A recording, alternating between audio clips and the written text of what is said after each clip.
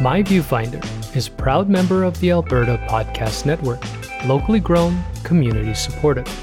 The Alberta Podcast Network is a program to support Albertan podcasts by connecting us with local businesses and initiatives to keep our stories and our interests at the fore. If you're interested in finding more Albertan podcast content in a wide range of topics, check out their website, albertapodcastnetwork.com, or you can connect with them over social media. They are at AlbertaPodNet on both Instagram and Twitter. Hello, this is David Yan here, and this is the 53rd episode of My Viewfinder. That means a couple things. Number one, it's been a full year that this podcast has been in existence, which is kind of nuts. They say statistically podcasts don't last more than 6 months. I don't know if that's true, but it is a lot of work, and it is something that I find is kind of something to be proud of. It's pretty interesting to be here. The other thing that I thought would be interesting is to take a moment to reflect on where I was when this started, what I've learned through this process, and where I intend to go from here. Perhaps a good way to start is with sort of a quick Google search about the word viewfinder. So I'm on Wikipedia here, and the first two lines, sort of, is that a viewfinder is what photographers look through to compose and, in many cases, to focus the picture. Most viewfinders are separate and suffer from parallax. Parallax is defined as a displacement or difference in the apparent position of an object viewed along two different lines of sight. The basic principle is that when I look through my viewfinder, it is not an accurate depiction of what my lens will see. Now, of course, technologically that has changed with electronic viewfinders, but as a principle, I think is great metaphor for what's been holding me back, which is that I had an intuition, but now a sort of realization that what I've been looking for is a unifying sense of reality, that I want everyone to be in agreement with the world that I see, or that I want to see what other people see. And it seems that that's likely impossible. I've had the opportunity over the last year to speak with so many creators, both old friends and new, to ask them and to delve into what drives them to be photographers. And it's an interesting proposition only because there's something unique, in my opinion, about pursuing photography. There's something about using a camera that seems to suggest that all of us are concerned with the nature of reality. Now, it doesn't have to be such a high-minded concept, but there's also something unique about using a device that's meant to, allegedly, capture accurate depictions of light bouncing off of objects and to display them as accurately as possible. In comparison, when we look at other fine art practices, most other forms of artistic expression have a much wider separation between what is perceived, how it's interpreted, and then how it's meant to be communicated to an audience. Photography, of course, has many offshoots, and so we often get into these debates about the role of post-processing, about the role of contextualizing and describing the intended meaning of said photograph, about fine art practices that manipulate scenes in order to convey, stories, ultimately breaking it down to the very basis of how the technology works. One, I think, wouldn't pick up a camera if they weren't interested in the nature of reality itself. That's a big, big claim. But I've had a chance to speak with 50 different people in a variety of different pursuits, some young, some old, some who have been focused entirely on this craft, seemingly their entire life, some who have arrived at it after a storied career in many different fields, or people like me who are in the midst of a midlife crisis, looking for some anchor point to rebuild their life around. So where was I a year ago? A year ago, I was, just before COVID started, really kind of fraying at the edges. And we've talked about this a little bit, that I really didn't understand what I was looking for with my camera anymore. And so the idea of this podcast was to ask essentially philosophical questions about both the nature of reality and my relationship to it. Because of the pursuit of an interview format, I've sort of strayed from that as a defined principle. I've spent the year in essentially collecting experiential data from all these amazing people. And so in reflection, I am making this broad statement that in order for me to move forward in this podcast, I need to switch gears a little bit and go back to the principle of questioning the nature of reality itself. What is my relationship with photography now? Ironically, I think I'm using that word correctly, I'm taking less photographs than ever before. But I don't think this is because I am now separate from photography. I think it's because I'm learning to respect the craft even more. Maybe even becoming more afraid of it. Because for me personally, the power of individual photographs is lost. I am now searching for a way to express full narratives, to tell stories. And in that regard, I have absolutely no idea what to do next. There's also the reflection that with that fear, there is a story there to tell.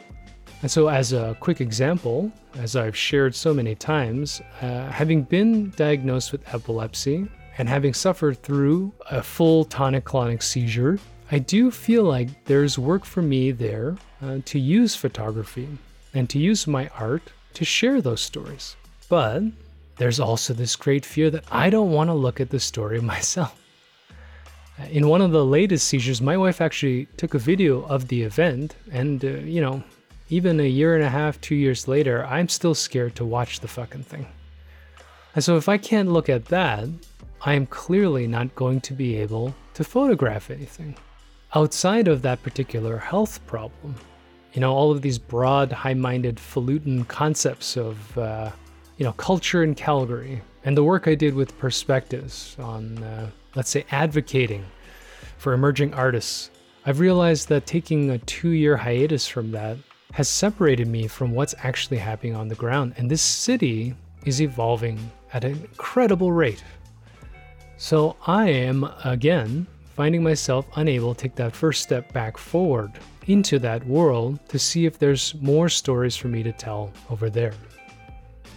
To add one more dimension, I'm finding myself really enjoying this podcast and on the other project that I have, YouTube Medium.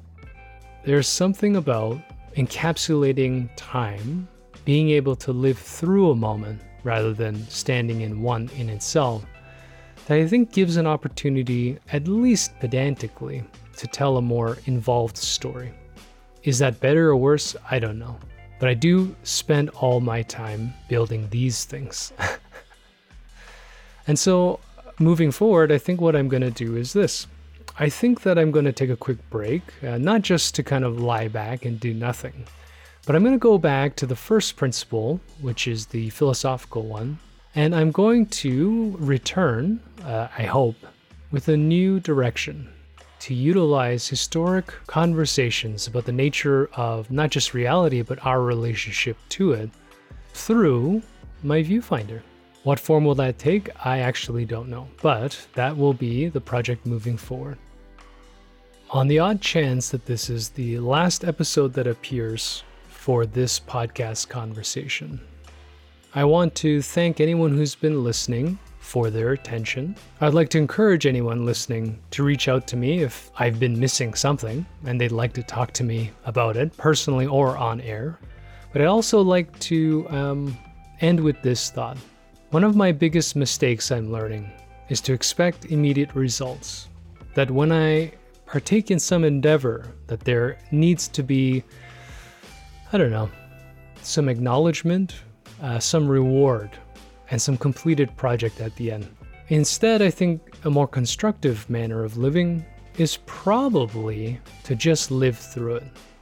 My biggest focus lately is preparing to run my first marathon. And I had this one insight, which I thought was interesting. I was out there on one of my longer runs, and I realized I'd spent so much energy worrying about what muscle group I was using, whether I would get sore, how my breathing was, that I was forgetting to actually just run. And I started chanting or telling myself I try to stop thinking about running and to just run. And I think looking back at photography, I'm having the same problem. I've spent several years learning how to photograph quote unquote correctly. I've learned the mechanical operation of my camera, how to manipulate it, the mechanical operation of my computer, how to manipulate things, lighting, framing, the whole thing. And I am certainly by any means not an expert on any of them, but I have a wealth of experience lived in that inform how I approach the art form itself. But as we discussed just a couple minutes ago, I am not actually taking pictures. I'm thinking about taking them. And when I take them, I'm thinking about how I'm taking them instead of just being in the moment with the camera itself. So again, if this is the last we'll talk over this medium, I would encourage you to look at that. And I think many of the people that I've met don't get caught in this trap. But if you are listening to this and you think anything like I do, yeah, maybe I'll make this message about myself, Dave. Stop thinking about taking pictures and just go and fucking take some pictures. And it doesn't matter whether they turn out. It doesn't matter whether they lead to anything. It doesn't even matter whether I have an intent in taking them. I need to just let the pictures themselves start telling the story. You know, saying that out loud, that's a message I've been hearing actually from all my guests, isn't it? Makes you wonder, am I really hearing anything at all? I'll have to make a new podcast called My Headphones. At any rate, that's all I have to say here. My hope is to speak to you soon with a reconfiguration of a conversation, or maybe better yet, see you out there somewhere, be it on the street, in a gallery, on the internet, on YouTube, something. Sharing my work as opposed to asking you how you do yours. But either way, yeah, thanks for a year of great insight. And I hope that I've been able to help you as much as myself in becoming aware of my viewfinder. This episode of My Viewfinder has been brought to you by PodPower. With PodPower, our sponsors are making it possible for us to amplify the voices of Albertan and Alberta podcasters. This episode, Edmonton Community Foundation is helping us give a PodPower shout out to Bookwomen. Bookwomen is a podcast about editing, publishing, and writing Indigenous stories.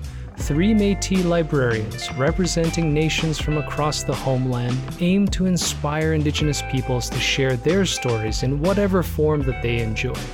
Guests include Indigenous storytellers from diverse mediums like podcasting, burlesque, books, comics, social media, films, music, and everything in between. You can listen and find out more at bookwomenpodcast.ca.